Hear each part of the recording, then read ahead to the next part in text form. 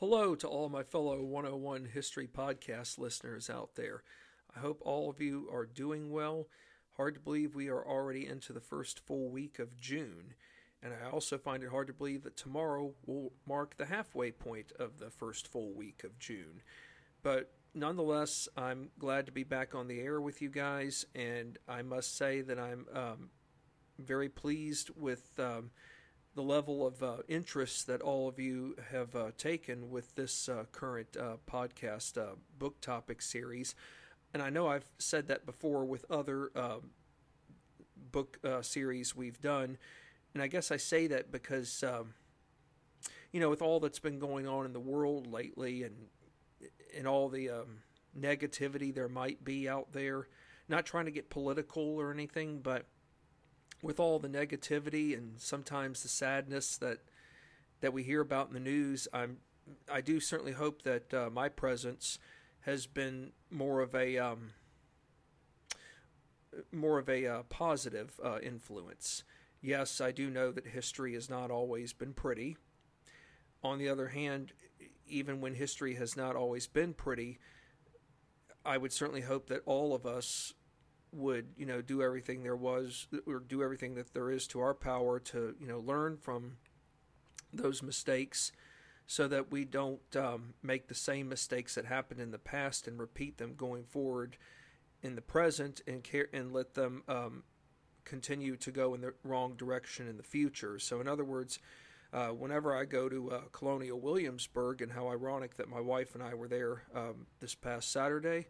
Once again, no matter how many times we've been to Williamsburg, we've always learned something new, and I'm always being reminded of what the interpreters or docents or reenactors tell us, is that no matter what the topic of discussion may be, or what we're learning about per the particular time frame that a particular group of actors and actresses are discussing, their main focal point is that we need to learn from the past and understand why certain things happened in the past the way they did, and going forward how we can better understand the past, so that the past will never be forgotten going forward in the present and into the future, so that future generations not only can learn from the past, but have a better understanding of why the history itself is important.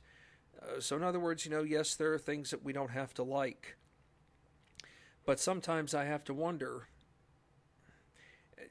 when we want to question things, how far do we go with wanting to change it all to where we just decide not to want to learn about it anymore?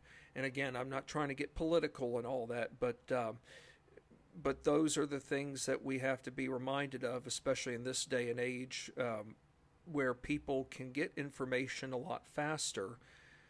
But then we have to ask ourselves, do people really sit down to take the time and understand why a particular event happened the way it did, when it did, and understand going forward what we as a society can do to be not only, I don't know if appreciative is the right word, depending on the matter, but what we as a society can do going forward, so that future generations understand why this event happened, and if it was for better or for worse, what can be learned from it, so that the past isn't forgotten. So it's just one of those constant battles that we are facing, but it's up to us to make the right decision, and so therefore, or decisions I should say, but therefore I do hope that my podcasts, regardless of book topic discussion, have been able to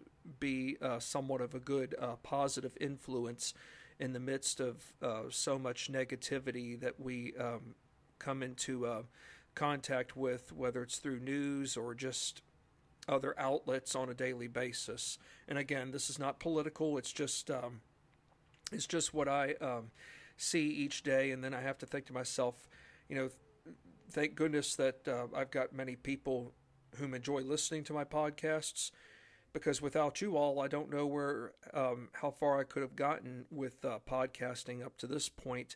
in the 3 years that I've been doing it. I mean, when I first started 3 years ago, I never thought I would be just shy of 51,500 plays, but I have been able to garner some great audiences, and thanks to you all, my listeners, my fellow listeners who've been with me for some time, continue to be on this journey, because this is a journey where you're going to be, learning things. You're going to learn more about stuff that you didn't know before, and the best part is you can share that information with others whom would like to come on to my site and listen to my podcast. So therefore, thanks to all of you for making this happen. But anyways, we've got a lot of important work ahead of us.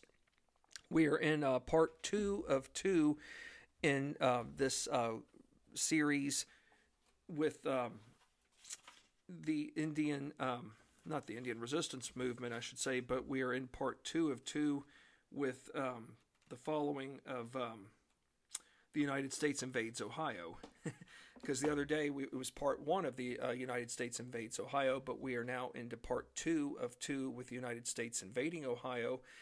And what we're going to learn about in this podcast segment episode, basically we're going to learn about the journey that General Arthur St. Clair and his troops embark on. And this is a journey that's going to have lots of... it's not going to be a smooth journey, I can promise you that much. It's going to be a journey that's going to make us scratch our heads. It's going to make us ask lots of questions, maybe one of them as to why did this journey or mission even go about when so many other things did not add up right. It's one thing to embark on a mission, but you have to have all the other pieces put into place. And we're also going to learn about how some corruption was going on in the lead up to this mission. Yes, folks, believe it or not, there was corruption in the early days of the Republic's existence. But as much as I hate to say it, corruption has been around since the beginning of time. But in the early days of civilization, we didn't have breaking news like we have today. So if people learned about corruption, probably by the time they learned it, the event had already happened, and who's to know if those whom had participated in the corruptive act were even still living. So anyways, let's be prepared for our first leadoff question to part 2 of 2 of the United States invades Ohio, to the victory with no name, the Native American defeat of the 1st American Army by Colin G. Calloway. What action did General St. Clair engage in come August 1st of 1791? He sent Lieutenant Colonel James Wilkinson and 500 troops on a second raid into the Wabash Valley. So some of us are thinking, okay, why are we sending more forces into the Wabash Valley?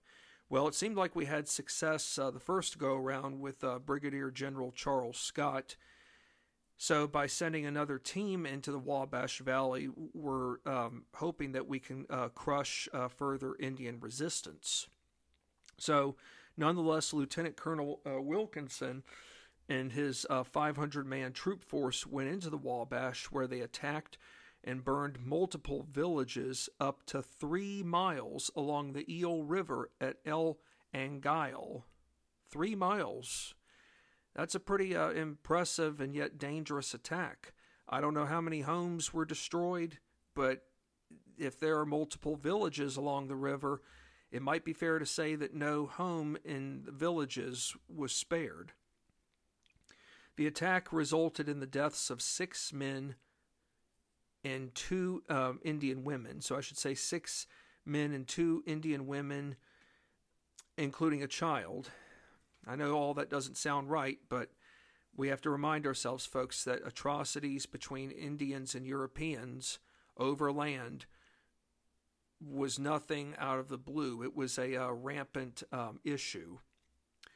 So not only do we have the deaths of 6 men, 2 women, and a Indian child, so that's 9 fatalities there. How about 38 prisoners? 38 Indian prisoners were taken.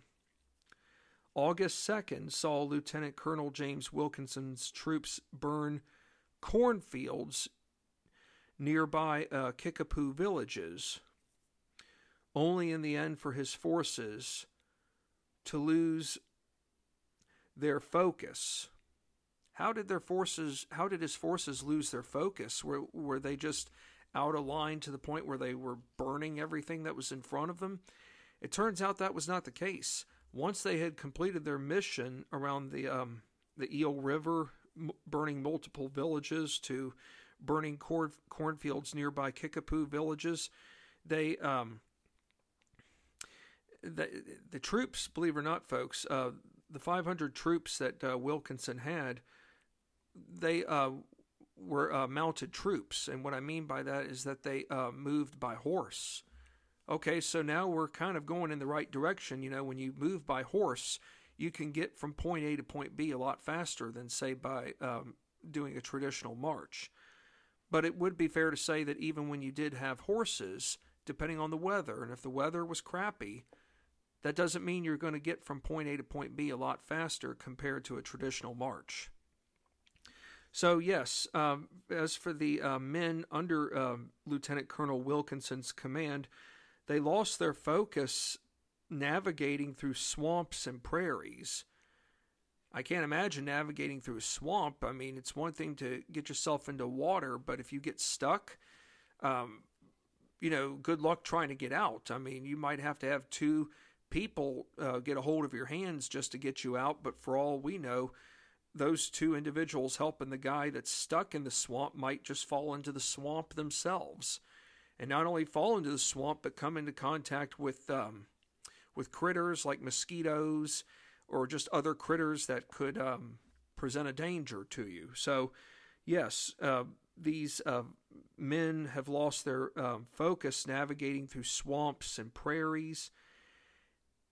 And it's one thing to have the horses, but their horses have become unfit to where they are now not up for further exploring. So Lieutenant Colonel Wilkinson, his mission has technically now been somewhat cut short, even though he's achieved some good victories. But the mission could have gotten probably a lot further had his troops not lost their focus, and along with having better fit horses. Now, despite Congress's appointing General Richard Butler as Arthur St. Clair's second in command, to lining up officers whom recruited soldiers per region assigned, were preparations for the upcoming campaign strong? I'm going to tell you right now, folks, the answer is no. And there are reasons why. So we better find out why that's the case. But for starters, the preparations leading up to the fall campaign were plagued, really in a sense, by two primary factors, delay and corruption. Of course, when I think of delay, it could be weather-related, but it's not always the weather. But let's find out with regards to the delay piece. Provisions, there was a provisions contract designated for Anthony St. Clair's campaign that was made in October of 1790, the same month that General Josiah Harmer's mission to Kekianga turned out, to be a debacle unto itself that resulted in around close to 260 deaths of American troops. So, what do you know? In the same month, a provisions contract is designated for Anthony St. Clair's campaign for the following year. So this would have been obviously late October, just not long after Josiah Harmer's debacle reached Washington. So for the provisions contract designated for St. Clair's campaign, the contract was made in October of 1790 by Theodosius Fowler, whom was a New York merchant. And as for Mr. Fowler, he transferred the contract to Mr. William Dewar. Remember Mr. William Dewar, who was Alexander Hamilton's assistant Treasury Secretary? Mr. William Dewar is also a land speculator. He's part of the Sciotto Company. He and Manasseh Cutler worked pretty much went about under. They pretty much constructed one of the biggest government dealings of the day, and they pretty much orchestrated it when Congress was not in session. So, anyways, as for Mr. Dewar, William Dewar, I should say, he receives the contract, and come January of 1791, this is where the corruption starts to come into play, or what we might think of as scandalous activity. Mr. Dewar states later that he served, Mr. Fowler, rather I should say, stated later that he served as Dewar's agent. After stepping down from the Assistant Treasury Secretary post, William Dewar entered into careers of contracting and speculating. And, land speculators invest money, which is a good thing, but land speculators, as we've learned, don't always strike it rich. It might be fair to say that land speculators are often in the red more so than they are in the green. Why do I say red and green, folks? Well, in the red, we're talking deficit. Green would be surplus. So if you're in the red, you're in debt. And it would be fair to say that if you're in the green, you are you might as well have good credit. You're paying your bills on time. You're paying the creditors back. Well, William Dewar is like many other land speculators in that they are borrowing far more money than they are paying existing outstanding debts. So for Mr. William Dewar, this is where his scandalous activity comes into play. The government gives him cash bonuses. Okay, and here we are trying to finance another upcoming campaign to prevail over the Indians in the Northwest Territory, and all of a sudden we're giving a kickback to a former government employee who's now into land speculating. Well, this cash bonus, folks, came out to $75,000. So the government gives William Dewar $75,000 by allowing him to ward off some of his creditors whom were in pursuit of collecting outstanding debts. So with that $75,000, William Dewar gave $10,000 of that money to War Secretary Henry Knox, which led to both men forming an undisclosed partnership involving land speculating in present-day Maine. Now remember, folks, Maine was originally part of what state? Massachusetts. Maine doesn't become its own state until 1820. So we've got almost another 30 years, folks, before Maine will be admitted into the Union as its own separate state. But in the meantime, War Secretary Henry Knox and former Assistant Treasury Secretary William Dewar, we would think of today, are involved in scandalous activity where they have formed an undisclosed partnership using government funds that will go about dealings with land speculating in present-day Maine, and they are doing this because they feel that it takes first. They believe that this takes first precedent over the Army's needs, and to me, that's just not right. But I hate to say this, folks, isn't it fair to say that scandalous activity has been going on since the beginning of time, where government-funded money has been used for something that it didn't need to be used for when it should have been used for something else that was far more relevant? Perhaps so. I would say yes, indeed.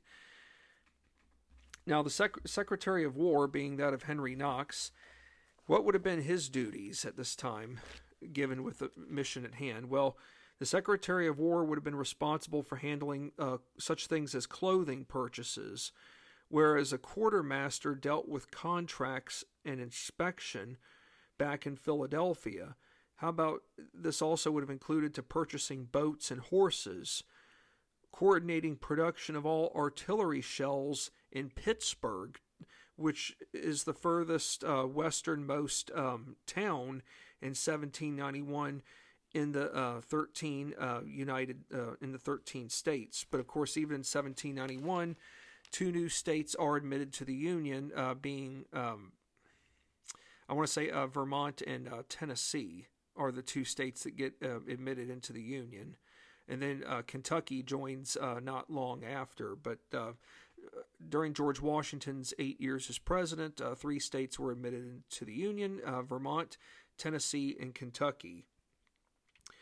So, and of course, prior to those states being admitted, Pittsburgh, Pennsylvania was the furthest westernmost town in the newly established United States. Its population wasn't even over 1,000. It was just around between 400 and 500.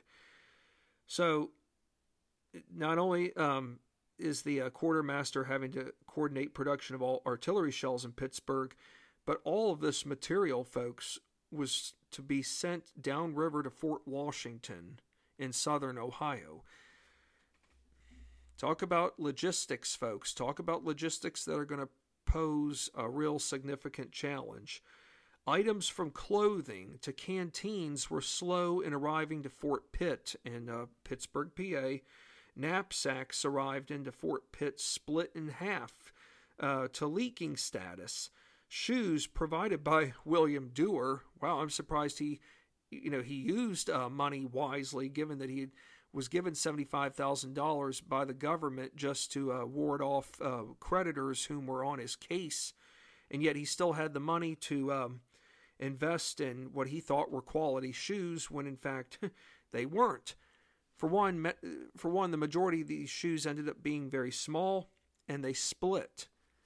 This isn't going to be good for soldiers. You think about it. Most soldiers are going to be lucky if they get one pair of shoes.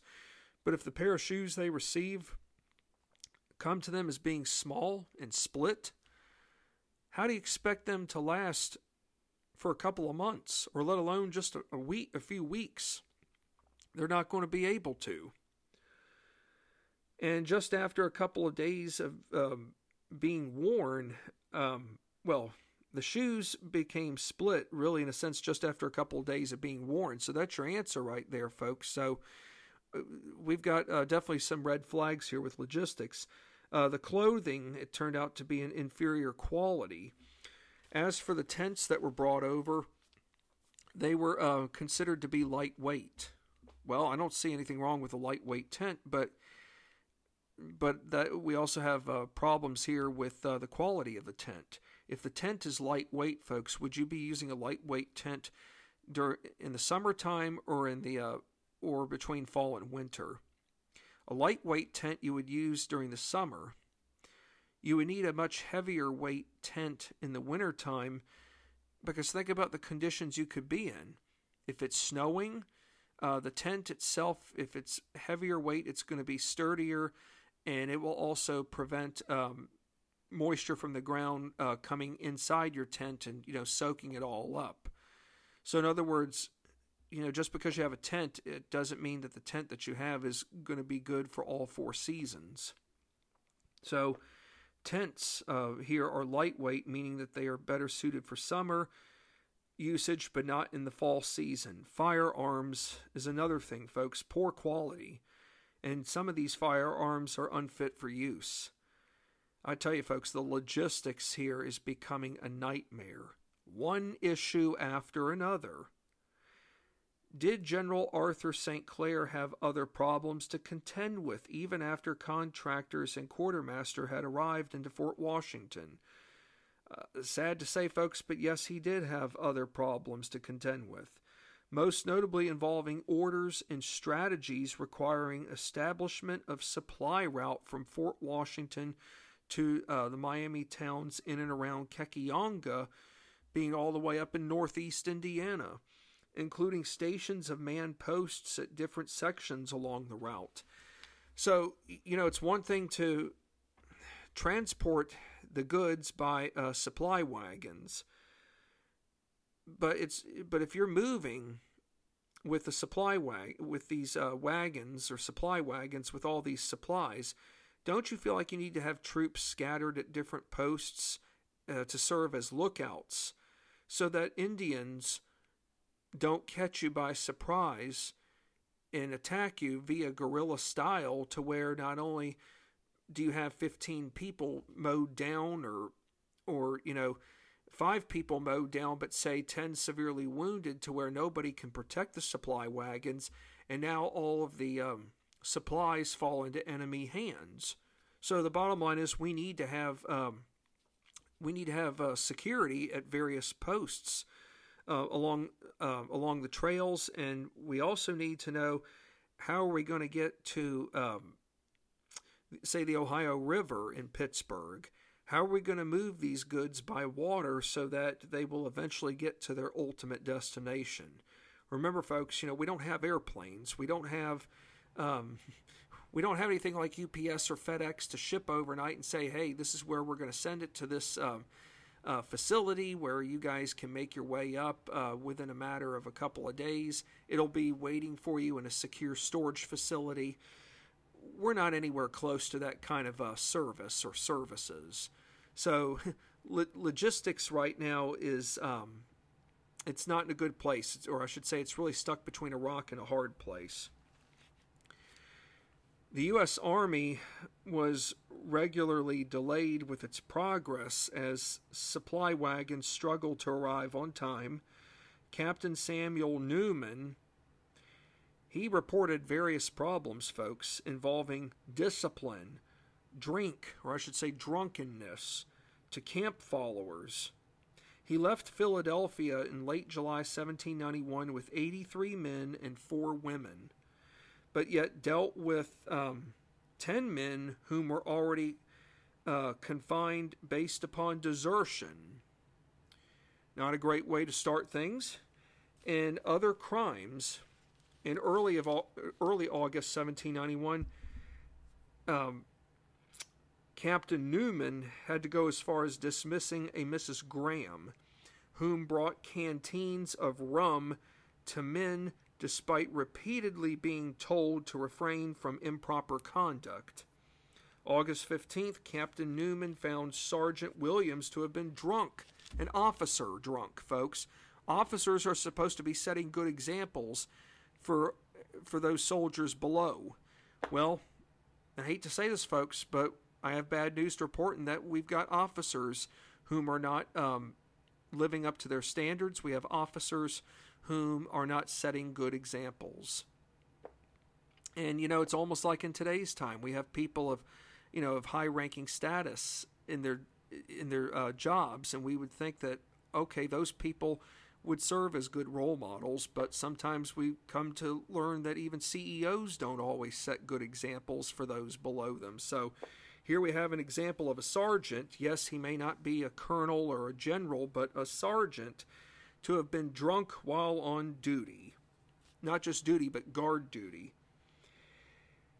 And because of his actions, Captain Newman forced Sergeant Williams, whom was drunk while on guard duty, to be placed under arrest and be sent to Fort Pitt, where he would stand trial for public drunkenness.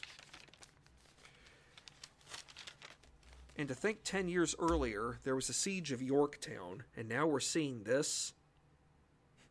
Is this the kind of news George Washington would want to hear, being that he is commander-in-chief? No.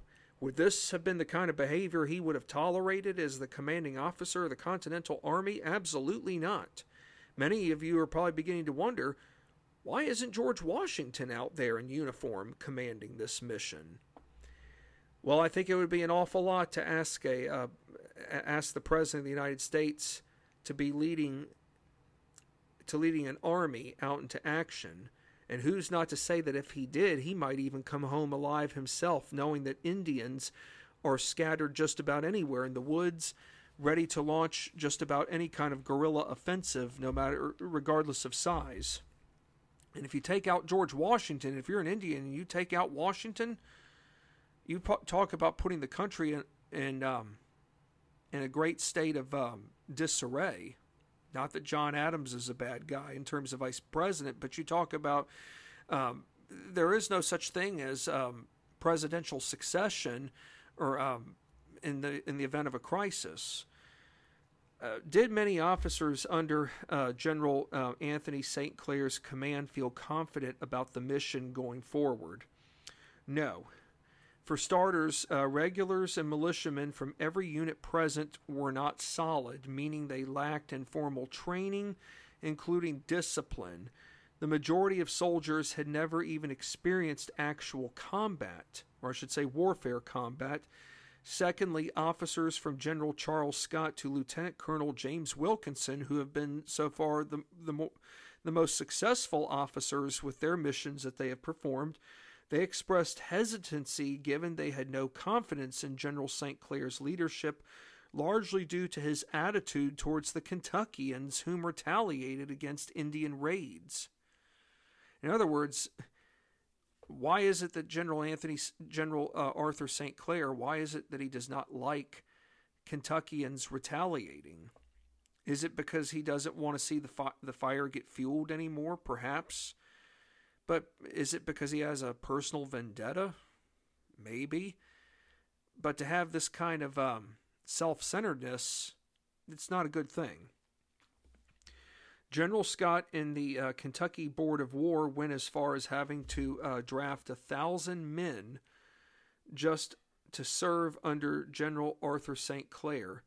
But even as the good intentions were, those men drafted did not fare any better.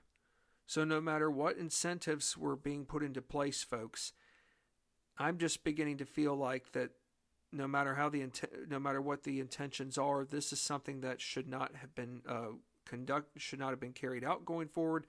This is something that is lacking in true fundamental leadership. Hang tight for just one moment. I'll be right back.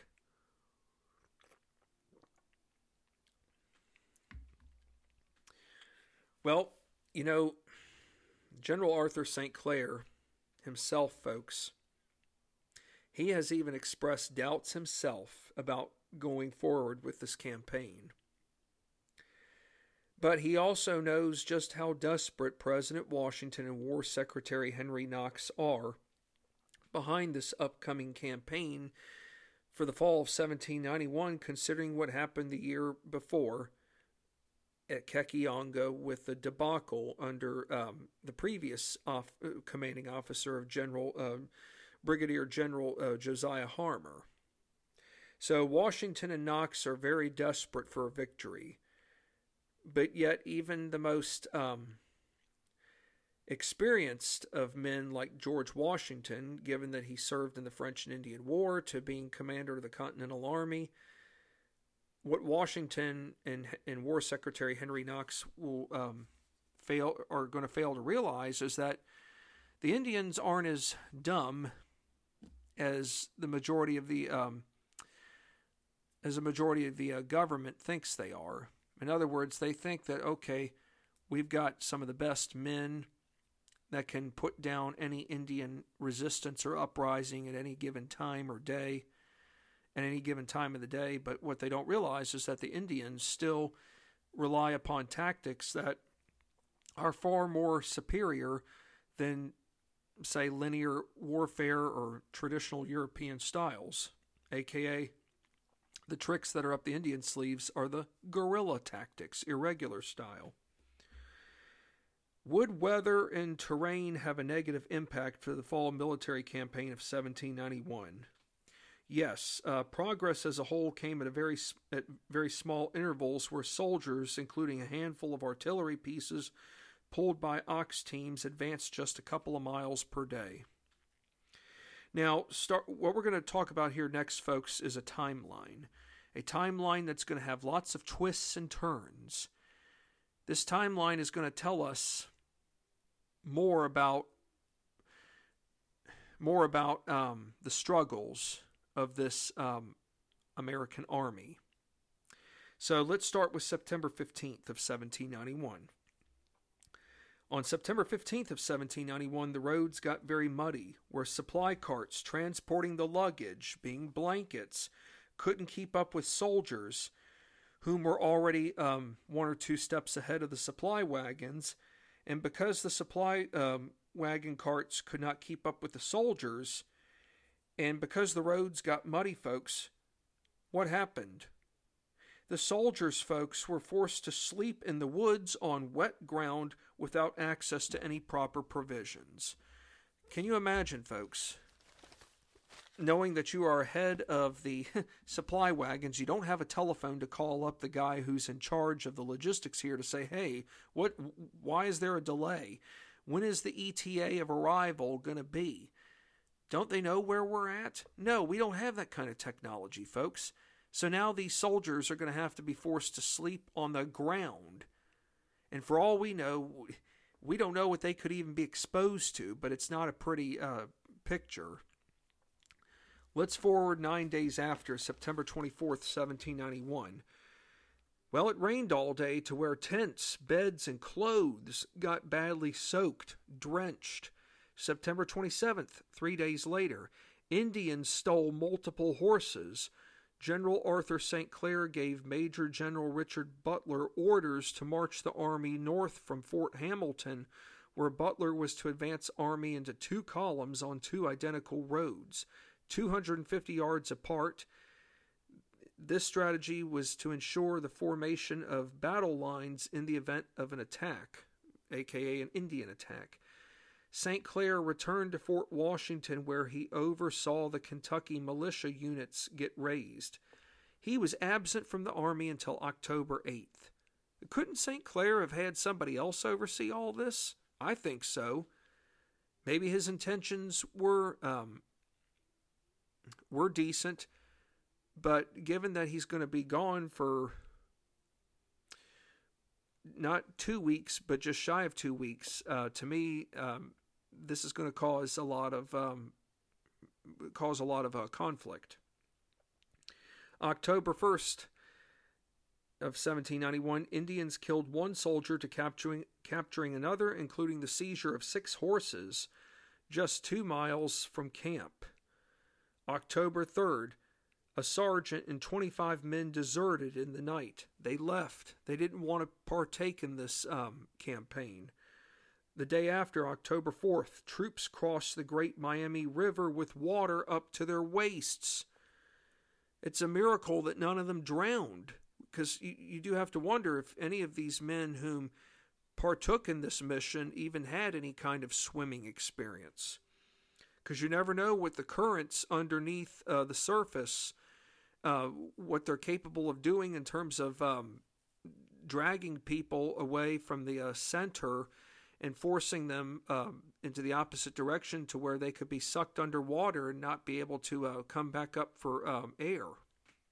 So, yes, on October 4th, troops crossed the Great Miami River with water up to their waists, and were only able to march 2 miles further as a result of having to cut the roads.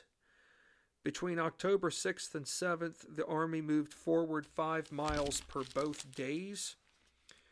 October 8th, that's when St. Clair returns, but he returns only to chastise Major General Benjamin Butler's marching tactics, resulting in a permanent alienation of the second officer in command. I hate to say this, but I think General Arthur St. Clair did burn a bridge here. He may not have liked what Butler was doing, but hey, you know what? What else is Butler to do? It just makes no sense to me. Now, between October 10th and the 12th of 1791, 17.5 miles are covered, so that's between 5 and 6 miles a day within a 3-day span, only for the Army to encounter old Indian camps to Indian tracks, including a vacated Indian cabin. October 12th, the weather became so cold, folks, that by nightfall, soldiers awoke to find ice on their water containers. Think about it, folks. There's no such thing as proper ventilation. I mean, we don't have heating units, so the only thing that's going to really keep you warm is to start a fire, campfire, and to move your hands around for to get warmth and all. But to think here you are waking up in the middle of the night only to find that your water containers are covered with ice. And I'm sure many of these men had never even witnessed this before, but it is kind of a rude awakening of sorts. Now, between October 13th and the 17th, time was spent locating for a viable site for constructing the fort to finding exact spot, only to be short on overall tool supplies. October 17th, 4 men from the 1st Regiment deserted the army. October 20th, tensions become greatly severe. They mounted from within where officers were at odds with each other. Regulars insulted militiamen. Nobody is happy. If nobody's happy, then how in the world...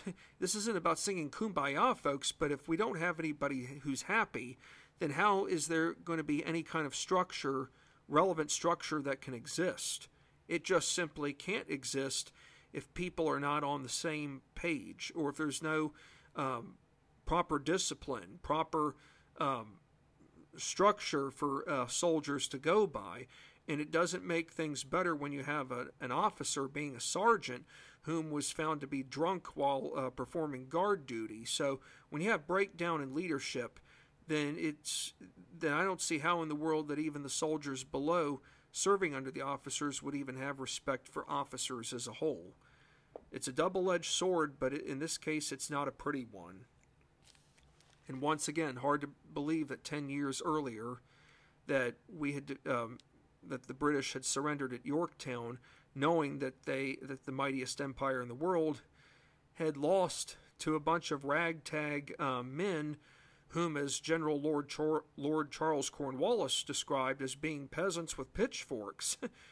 Well, the Indians might as well see the soldiers of this makeshift U.S. Army not so much as peasants with pitchforks, but really as fake fighters. In other words, they aren't the real thing. They may claim to be skilled marksmen, but they have no idea what they're going up against, because they're going into uncharted territory where where eventually the U.S. American Army is going to be in for a rude awakening because of the way they were not trained to fight. So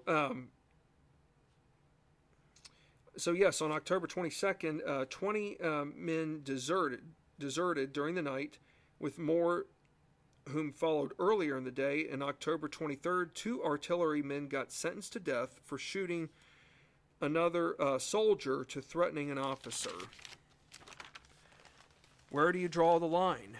Yes, it might not have been pleasant to know that 2 soldiers had to be executed, but there had to be some message sent. But I'm wondering if this message got sent a little too late. October 24th, 1791, General St. Clair became very ill to where he had to be transported by wagon. Soldiers saw many old and new Indian campsites. Folks, the Indians know they're not just one step ahead.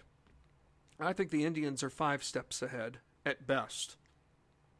They are coming up with all kinds of tactics to put this American army on pins and needles. October 25th, the rain is so tense to where the army was required to remain in camp while waiting for provisions. It's not for another 3 days until the 28th that 74 horses loaded with flour up to 12,000 pounds finally arrived. But even with these provisions, folks, the army could only see up to 4 days of provisions, and after that, they're going to need a whole nother set of food provisions. And if that's not bad enough, folks, even when they got these provisions, the weather consists of hail and snow. It just seems like one nightmare, one disaster after another. And does the government really think they can pull this off? I don't think they can. I hate to sound pessimistic, but I just don't see how in the world that all of this is going to be a success. October 30th, the army advanced 7 miles, but horses were too weak. Many tents were abandoned as weather conditions became all more unstable. A severe storm with strong winds brought tree limbs down. This created further panic amongst a handful of the soldiers. November 2nd, 1791, the army marched 8 miles and also encamped as it snowed all day. And finally, November 3rd, the soldiers had established a camp on an area of high ground, whereas the militia got stationed 300 yards away across the creek in the upper Wabash. Militiamen were all fit into a tight quarter, or rather I should say they were all fit into tight quarters. No defensive fortifications are made, folks. That's not good. I mean, on one hand, I would imagine that pretty much all of these men are exhausted. I would be too, but the fact that nobody has taken the time or is going to take the time to come up with some basic fortifications, you're just creating yourself, or you're just making yourself all the more visible and becoming an even more vulnerable sitting duck. So let's keep in mind, folks, the regulars are in one position or in one section, but 300 yards away in the upper Wabash are your militiamen.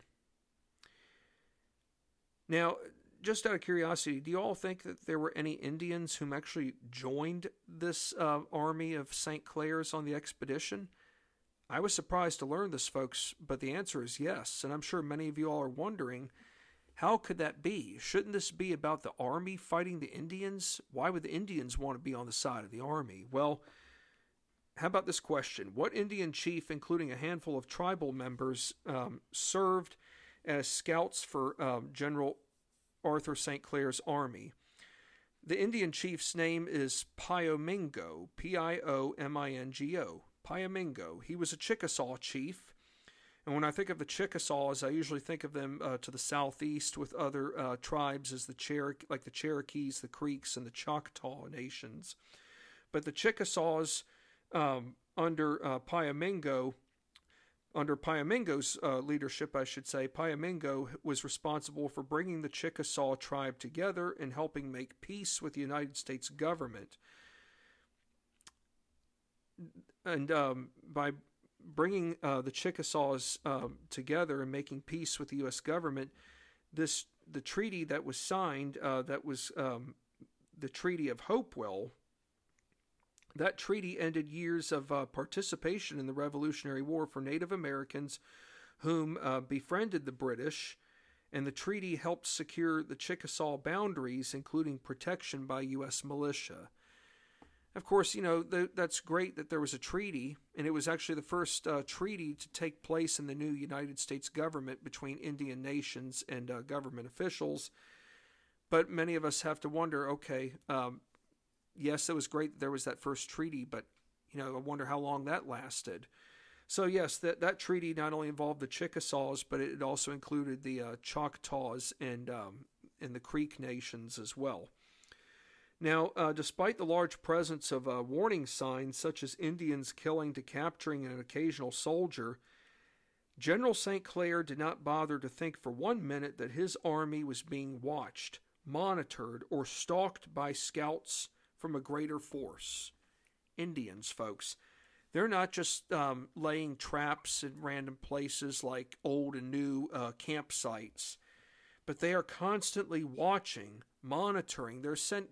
They've got scouting parties, folks, probably comprised of 20 people at most, maybe 25 or 30. But even if it's between 20 and 30, they're not all in one group. They've got them scattered out into teams of 10 in all different areas, to the north, to the south, east, west, in a wooded forest. But the bottom line is they are doing everything there is to their ability to set up traps, to harass this army, because they know where the army wants to go. They know that the army wants Kekianga. That's the prized possession.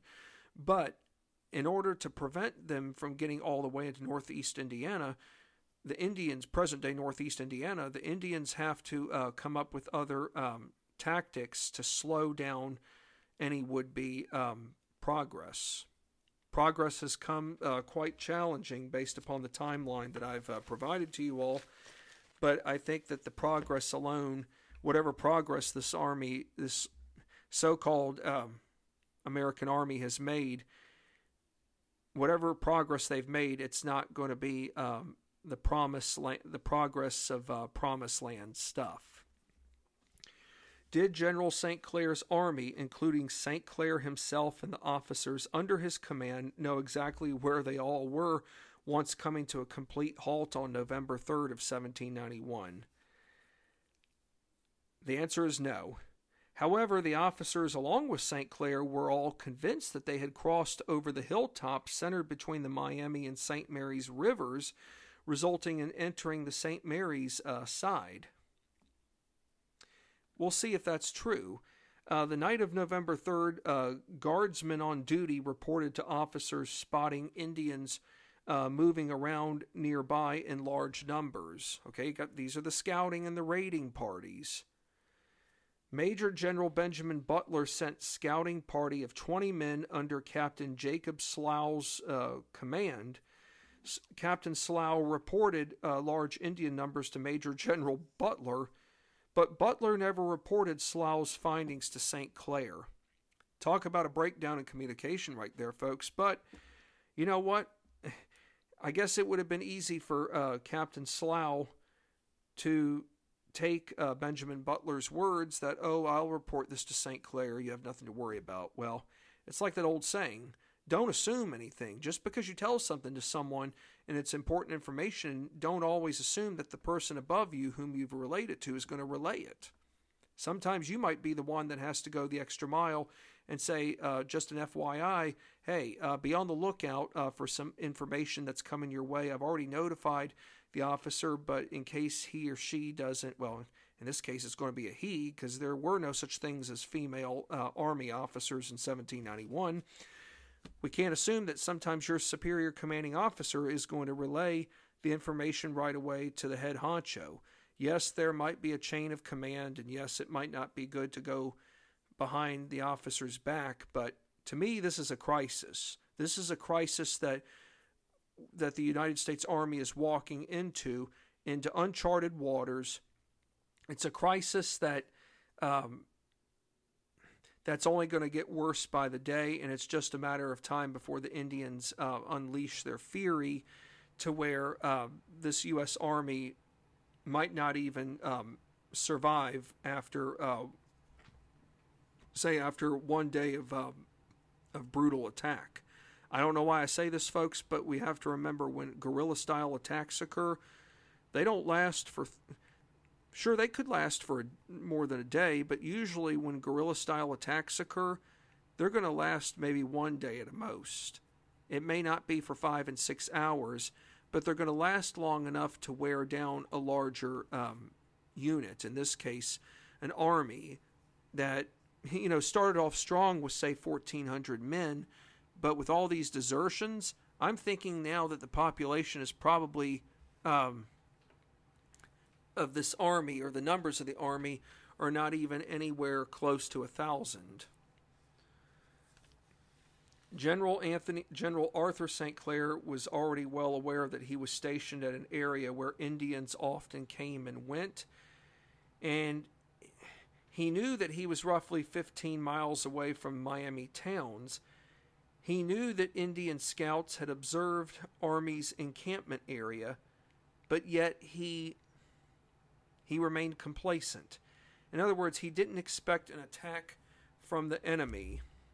He was just going to sit back and assume that, well, we have nothing to worry about. They probably aren't going to attack for a couple more days, so we still have some time on our side. Wishful thinking.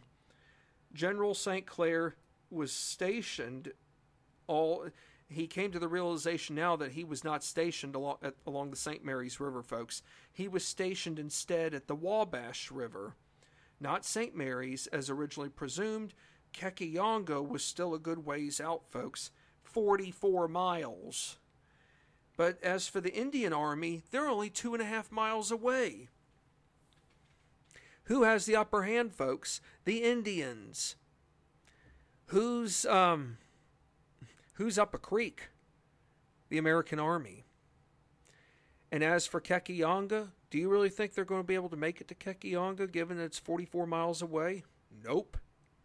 Well, we've covered a lot of ground, folks, in this podcast topic episode. We have finished part 2 of 2 of the United States invading Ohio in the series The Victory with No Name. Now, when I'm on the air again next, we're going to talk about the actual battle. This actual battle with no name.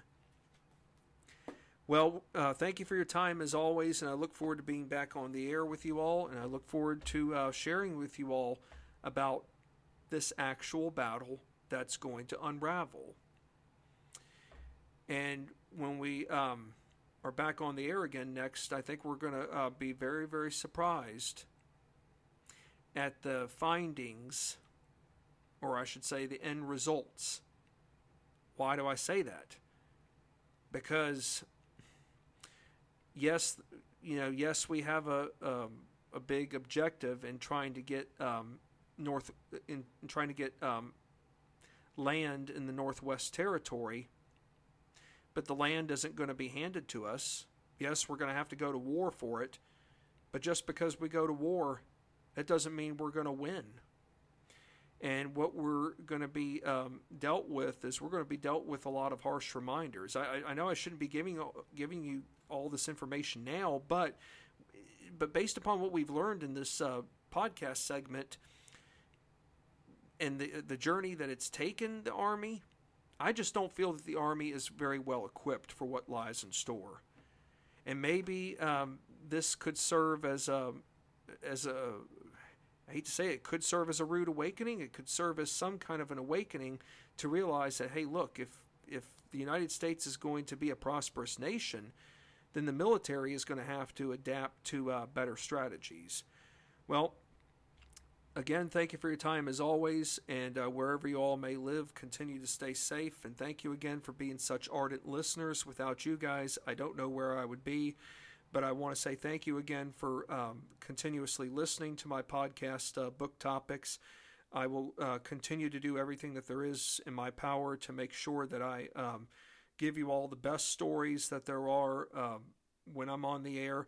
And yes, we still have to constantly remind ourselves that even if we are big history buffs like I myself, we still have to be reminded that, yes, history has not always been pretty, but we still have an obligation to do whatever it takes to learn from the past and try to teach it in a way so that future generations can better understand the past so that it's not forgotten, but that we can serve as good stewards going forward, even in a world that we live in. And not to sound political, folks, but we just have to it's up to us, but it's also up to us to ensure that we do everything we can to preserve history, even if it's not something that